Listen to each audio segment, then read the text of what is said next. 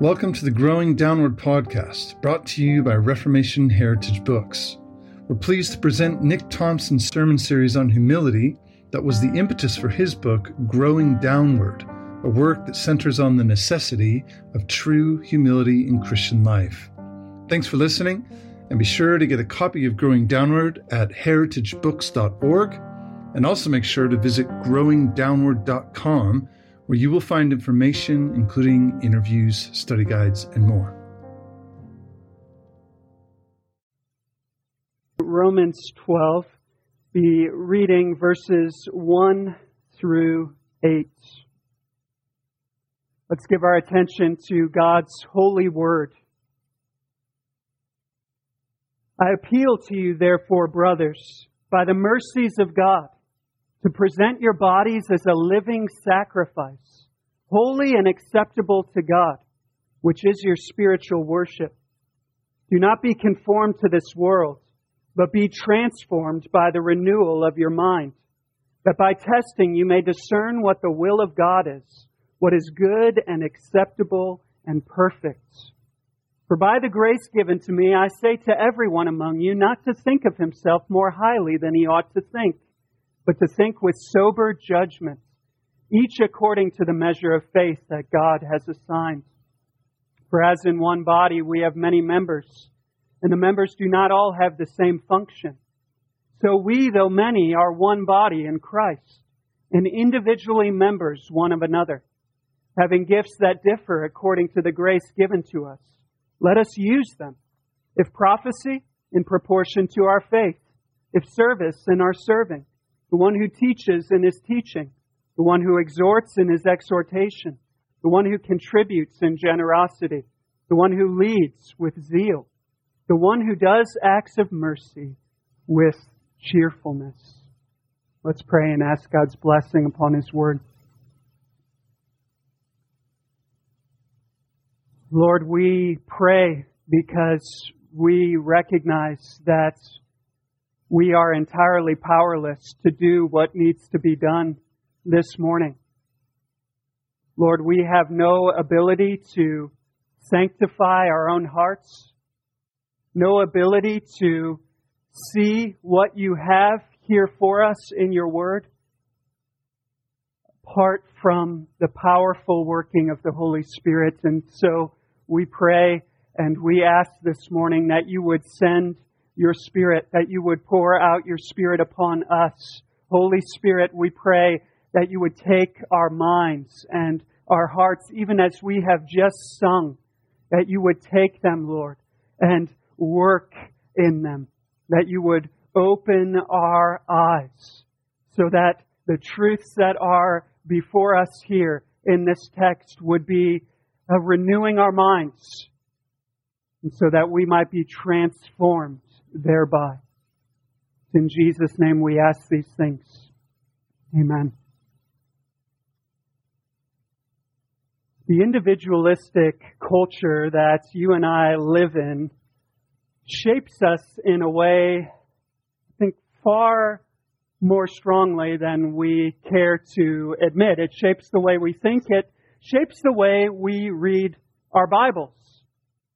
Look, for instance, at Romans 12, verses 1 and 2. These are verses that are very familiar to us, but I can guarantee that all of us here read them in an individualistic manner.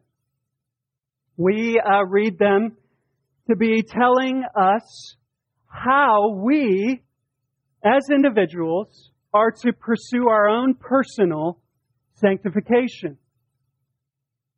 I want to argue that a strictly individualistic reading of this text actually falls short of Paul's purpose here. It's a reading not flowing from careful exegesis, but flowing from our cultural obsession with the self.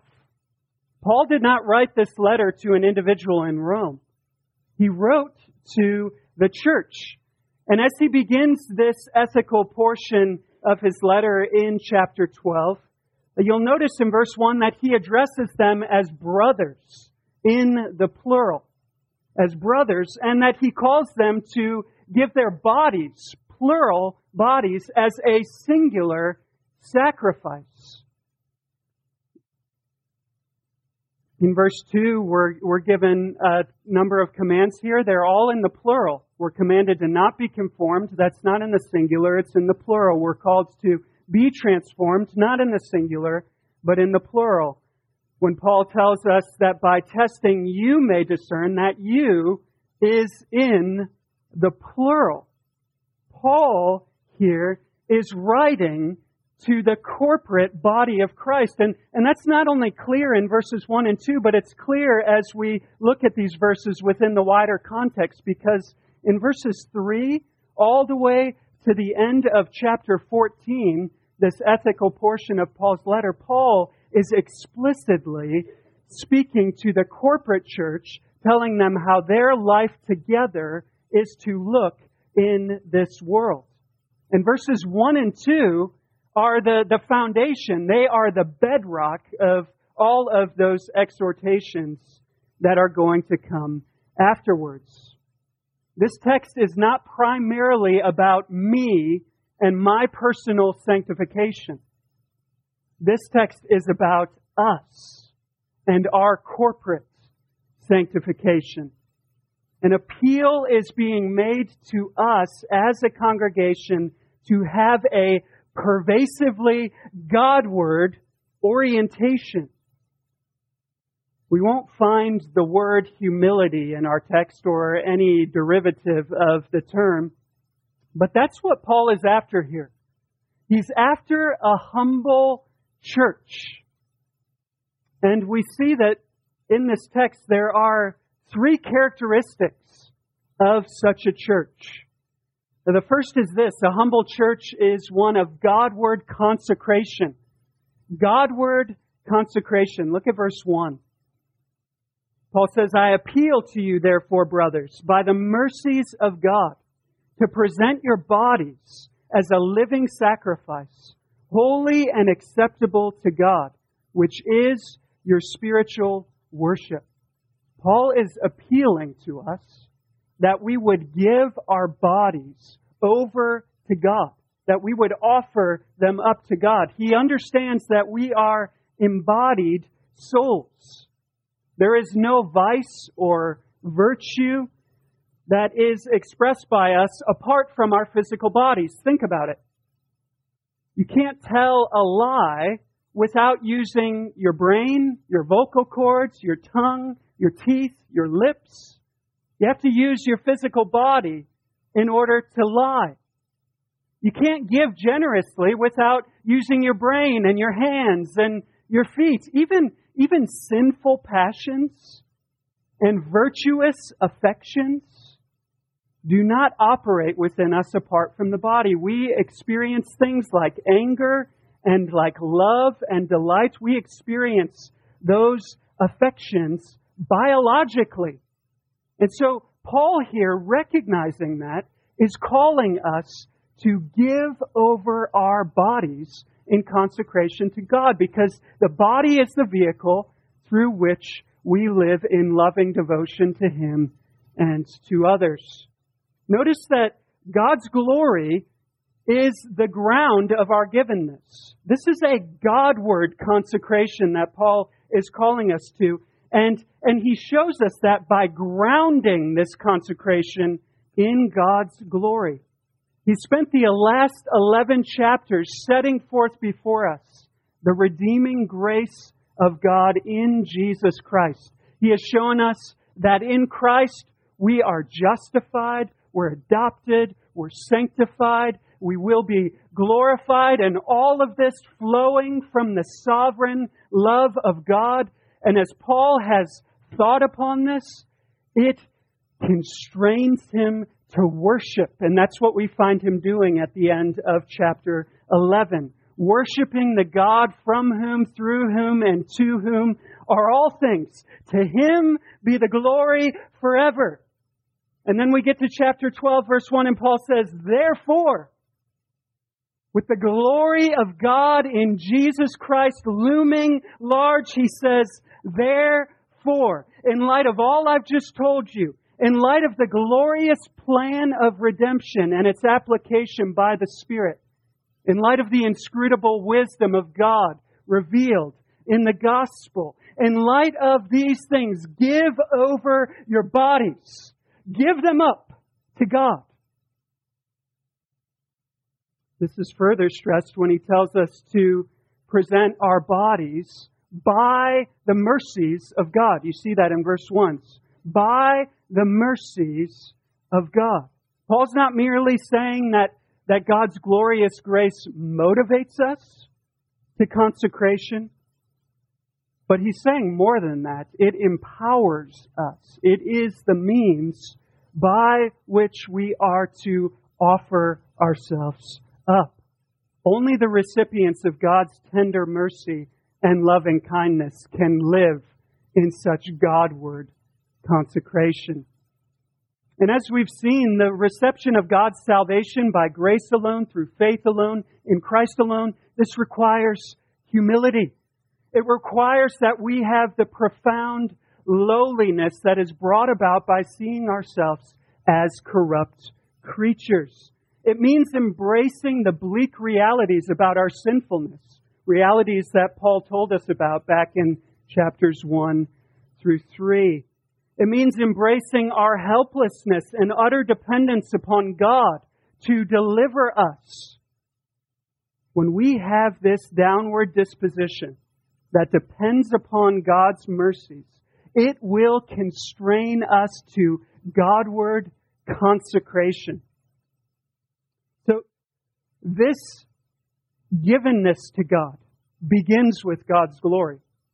But notice that it also ends with God's glory. God's glory isn't just the ground of our givenness, it's also the goal of our givenness. And that's because the aim of our consecration is worship. Paul says we are to present our bodies as a living sacrifice, holy and acceptable to God.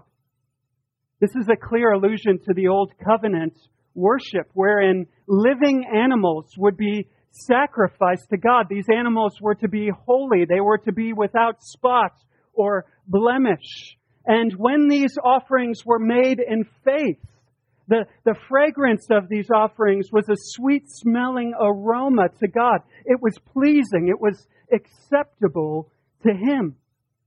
And now Paul is calling us to offer new covenant sacrifices, not of bulls and goats, but of our very selves. This is, Paul says, our spiritual worship. It could also be translated our reasonable or rational worship. This is just the reasonable response to those who have received such free, lavish grace in God. The response is worship by way of consecration.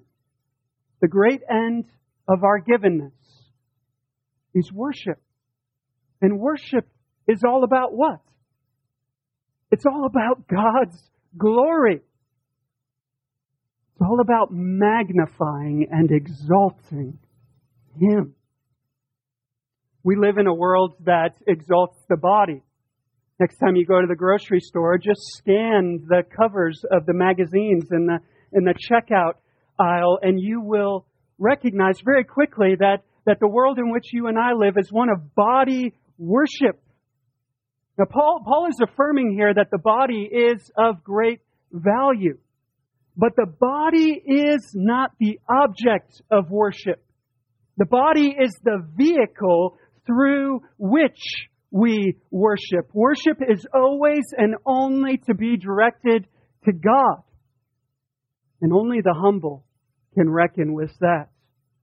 Only when we have a controlling sense of our creatureliness and our corruption and all the riches of free grace that are ours in Christ, only then will we worship God in humble consecration. So Paul's calling us here to be a church that is devoted to God, a body of believers who recognize they're not their own. We don't belong to ourselves. So when we wake up in the morning, when the alarm clock goes off in the morning, we say, Lord, as a recipient of your free grace, here I am. Here's my mind. Here's my heart. Here's my eyes. Here's my lips. Here's my hands and my feet. Here's my day, my moments, my hours. All of it's yours. Take me. Use me. Have your way with me. I don't belong to myself. Such consecration is the outworking of the downward disposition of a Godward self-perception. It's the outworking of recognizing that all that I am and all that I have is from God, it's through God, it's unto God. To Him be the glory. It's what Paul is calling us to be a church that is humble and thereby given over to God in Godward consecration. Notice, second, that a humble church is one of Godward transformation. Look at verse 2. Do not be conformed to this world, but be transformed by the renewal of your mind. A life of Godward consecration is always a life of Godward transformation. Paul commands us here to be transformed. And there's two things we need to see about this command. The first is that it's in the present tense. And that means it entails continuous, ongoing action. This isn't a one-time ordeal, like we just have this experience over here, we're transformed, and now we're good. This is to be a lifestyle. This is to be something we are continually doing. Be continually transformed. So it's present tense. The second thing that we need to note is that it's a passive imperative. A passive imperative. By passive, that means that it is an action that is done to us by another.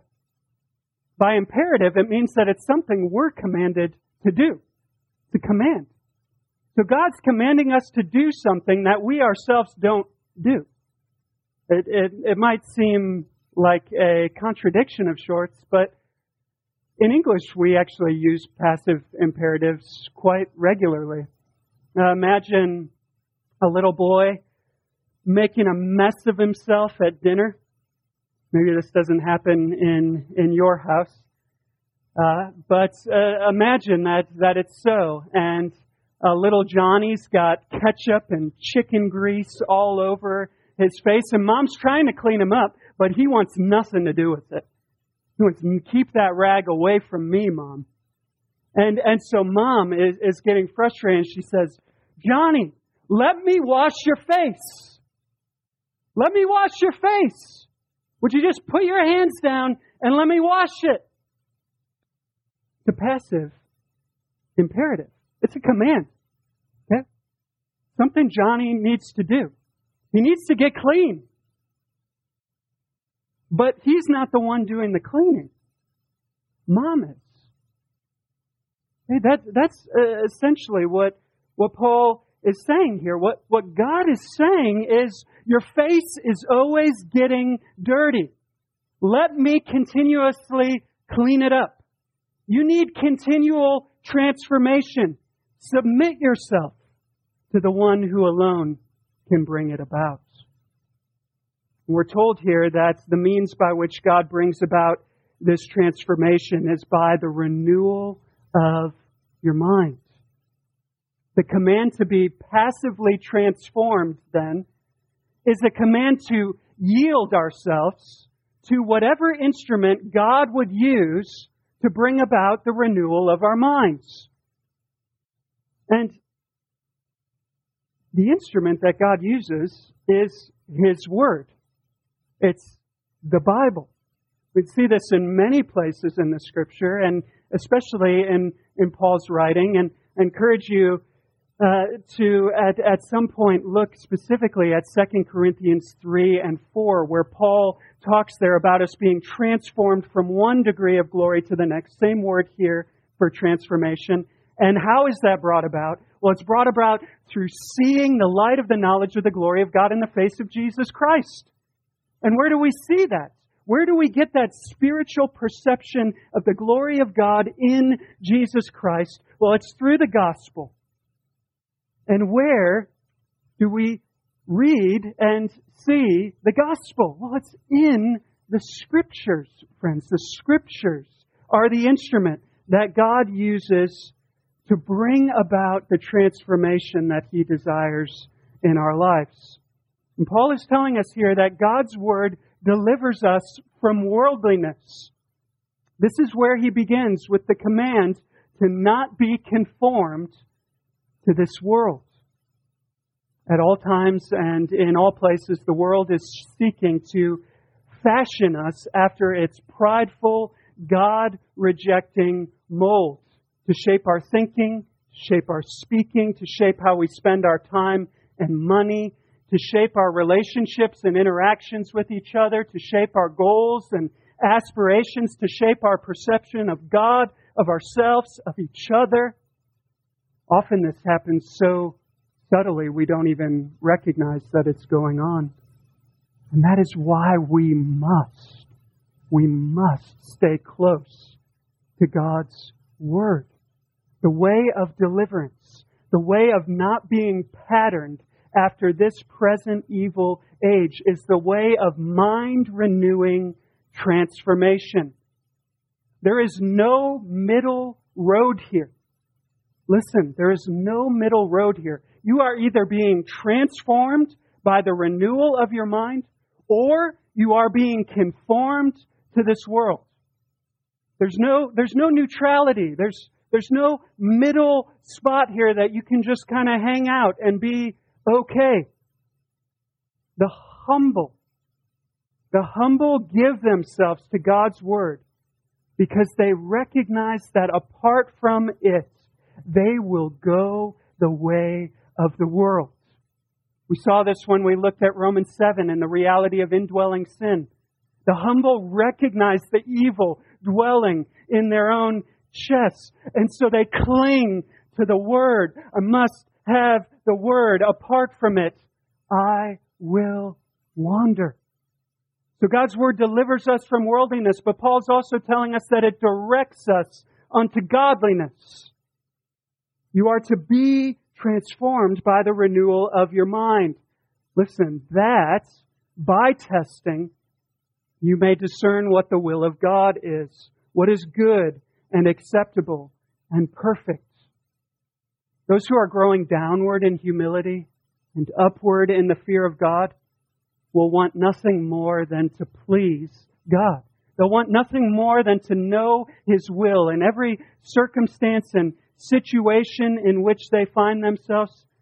And Paul's telling us that that is brought about. You want to know the will of God? You want to please God? Do we as a church, as we make all the little decisions that we make together as a body, do we want to please God in everything? Do we want to know His will? Well, this is how it's brought about, by constant, prayerful contact with the Word of God. We need to have our minds renewed.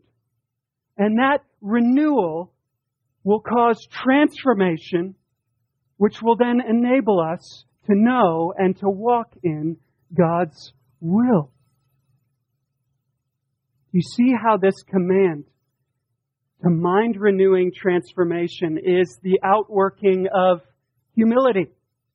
To know ourselves as creatures is to know ourselves as dependent upon God's revelation. We can't know anything about God or about His will apart from His voluntary condescension to us in His Word.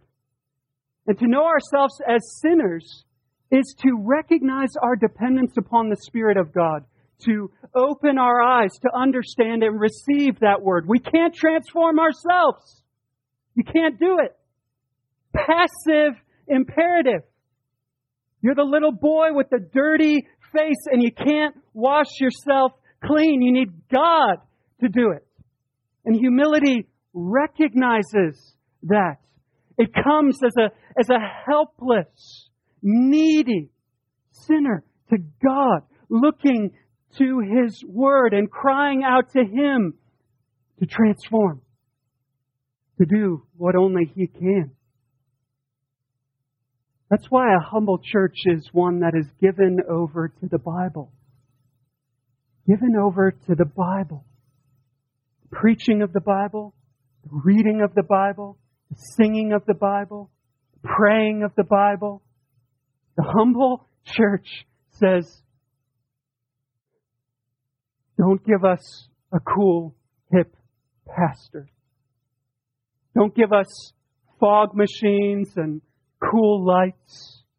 Don't give us skits and movies. Give us the Bible. Give us God's Word or we die. So we see here that the humble church is one that's not only devoted to God in consecration, they're also devoted to God's Word in transformation. Devoted to God, devoted to His Word.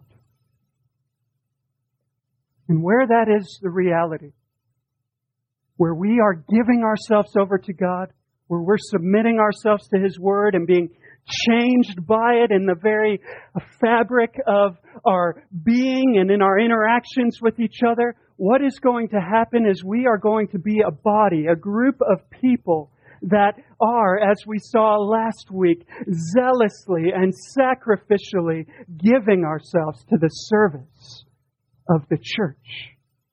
And that brings us to the third characteristic that we see in our text. The humble church is not only one of Godward consecration, not only one of Godward transformation, but one of Godward ministration. A people devoted to God and God's Word will be a people devoted to the exercise of God's gifts. As we give ourselves to God, we give ourselves to Him in service. And as we expose our souls to God's Word, we are made spiritually fit for service. And how is that service carried out? Well, it's carried out, Paul is going to tell us, by using the various gifts that God has given us. Notice first that God's gifts must be rightly discerned by us. Look at verse 3. For by the grace given to me, I say to everyone among you, not to think of himself more highly than he ought to think, but to think with sober judgment, each according to the measure of faith that God has assigned. Paul is calling us here to a proper self-perception. We've seen that that's essentially what humility is. It's seeing ourselves rightly before God. He's calling us to make a sober self-judgment. Judgment about who we are. And to do it soberly, meaning clear-minded, meaning not drunken, meaning not inebriated, meaning we're thinking rightly, we're seeing properly. The body of Christ, as he goes on to tell us in verses 4 and 5, is like a human body. It's made up of various members that each have different functions and abilities. And God has given us each a measure of gift and grace, what Paul calls here the measure of faith that God has assigned.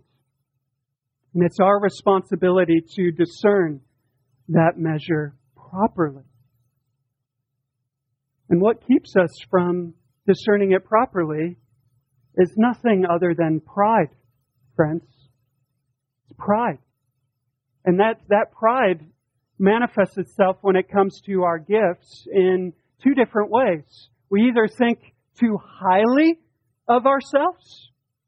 Okay, that's one way this could be brought about. We think too highly of ourselves, claiming gifts and graces that have not actually been given to us, or thinking that we deserve gifts and graces that have not been given to us, and thus we find ourselves being jealous and envious of others.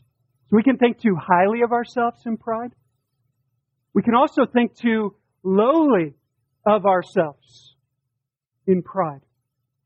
Remember that the lowly spirit of humility is vastly different than the what modern psychology calls low self-esteem. Lowly spirit and low self-esteem are not one and the same thing. They're actually polar opposites. And here's the problem for some of us. Some of us have gifts and graces that we are not using in the church because of fear and insecurity. Just reality. We refuse to admit the measure of faith that God has assigned. And this is a false humility. It might look humble, but it's actually not. It's defiance of God. It's defiance of what God has given. It's prideful. Whether you think too highly or too lowly of yourself, you are thinking of yourself wrongly. And the reason why is because you're not perceiving yourself before God. You're failing to reckon with Him and His distinct grace to you. Humility is not afraid to say, I am gifted to preach, or I am gifted in administration. Now, certainly those statements could be made in arrogance. And there's something within me when I hear people say things like that cringes, like it just sounds arrogant. It sounds arrogant, but it's not. Not if we understand what a gift is. Okay? A gift is a gift. It's not something you earned. It's not something you deserved. It's not something you purchased with your own money. It's something that has been freely and graciously bestowed upon you. It doesn't matter how prominent or public of a gift it is, it's a gift. And to embrace and cultivate God's particular gifting is not pride. It's not pride. It is properly understanding yourself before His glory. And this is necessary if we would serve Him fruitfully and faithfully in the church. To pridefully seek to use gifts that we have not been given, or to pridefully fail to use gifts that we have been given, this is detrimental to the life of the church. So we must rightly discern God's gifts, but having rightly discerned them, we must then rightly exercise them. Paul says at the end of verse 5 that we are individually members one of another. We are individual selves with individual gifts, but we are not mere individuals. Okay? And we could say that about each one of the commands that we've already seen. You as an individual self are to be offering your individual body to God. You are. You as an individual self are to be subjecting yourself to God's mind-renewing revelation so that you individually might be transformed. But Paul is impressing upon us that we are no mere individuals. That it is individual members that are part of one singular body. And we belong to each other. Individually members one of another. Our gifts are not for ourselves. They are for the good of each other. And this brings us back to what we saw last week, that outward orientation of love. The humble church is a body of believers that's fueled by love, by a desire to selflessly and sacrificially spend itself for the good of others. And one of the chief ways that we do that is by rightly exercising our gifts. Paul goes on in verse 6, say, having gifts that differ according to the grace given to us, let us use them. Let us use them. And then Paul goes on to give us a sampling of various gifts and to explain how they are to properly be used within the congregation. We'll not take time to look at the various examples here, but recognize that this is not an exhaustive list. There are many ways that God gifts particular members of the body. And if you are a member of this church, you have a God-given responsibility not only to discern how God has gifted you, but then to use that gift selflessly and sacrificially in the life of this congregation. No member is giftless. If you're sitting there thinking, yeah, I just don't have any gifts, you're thinking wrongly. You're actually arrogant. You're proud. No member is giftless, and no member is not needed. Every member has a function which he or she must seek to fulfill in love. We saw this back in Ephesians 4, that beautiful vision of the church that Paul gave us. And what did he say at the end there in verse 16? When every member, not just some members, not just the most prominent or visible members, not just the mouth, not just the hands, but every member, when every member is working properly in the context, using their gifts to serve one another, when every member is working properly, what happens? The body builds itself up in love. Beautiful. Absolutely beautiful. And the bedrock of that, friends, is humility. It's a proper perception of myself that then fuels me to use whatever God has given me for the good of my neighbor. Because the downward disposition of humility leads to the outward disposition of love, always. And so this is what Paul's calling us to here. He's calling us to be devoted to God in consecration, to be devoted to God's Word in transformation, to be devoted to God's gifts in ministration or in ministry. Beautiful. Just think about our life together here as a church, Cornerstone OPC. Just imagine if each one of us here lived this way. In every day we lived this way. If every day we lived in conscious givenness to God. I'm not my own. Take me, Lord. Take me and use me. Do whatever you want with me. I'm a servant of Christ.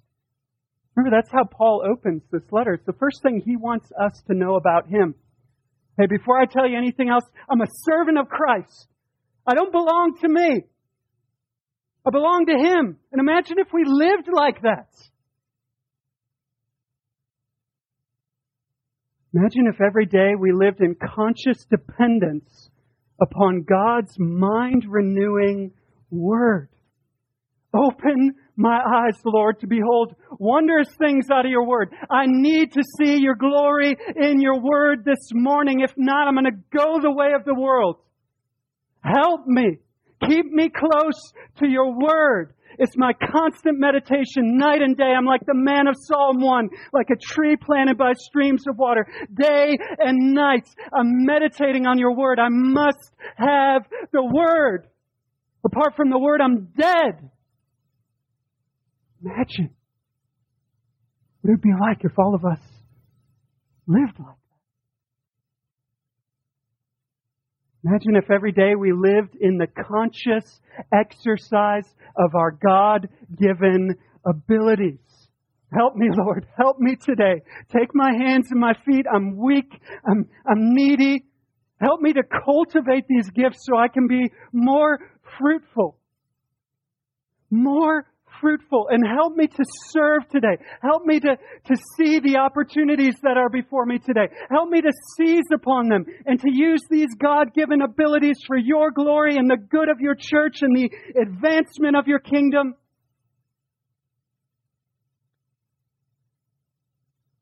What would it look like if we as a body actually lived this way? I mean, not just talking about it, not just saying, oh, great sermon this morning, Nick. That was real encouraging. But I mean, actually walking this out. This is God's Word. God isn't giving us a suggestion here. These are commands. This is how you are to live as the church, what would it look like? Well, it would look like this. It would look like a humble church. It's really quite simple, friends. It would look like a church that is living from out of the downward disposition of a Godward self-perception. Devoted to God, devoted to God's Word, devoted to God's gifts. Is it not stunningly beautiful? Let's pray. Lord, thank you. Thank you so much for your Word. What a glorious thing it is to be living members of the body of Jesus Christ, to be the recipients of such tender mercies in Christ. Lord, we think of what we would be were it not for that mercy. We think of this therefore in verse 1, grounded upon grace upon grace upon grace upon grace, grace that our minds cannot even begin to comprehend. We are neophytes, Lord, when it comes to understanding your grace. We just don't get it. And Lord, if we could see the grace of God in the gospel, if we could see the glory of God in the face of Jesus Christ, if we could have that kind of gospel, Godward self-perception, oh Lord, these things would just be the natural outworking of that. Consecration, transformation, ministration. And Lord, we pray that you would make that so, that you would make Cornerstone OPC to be a Godward church, a humble church. Please, God, take your word and work towards this end. Transform us towards this end. We pray in Jesus' name. Amen.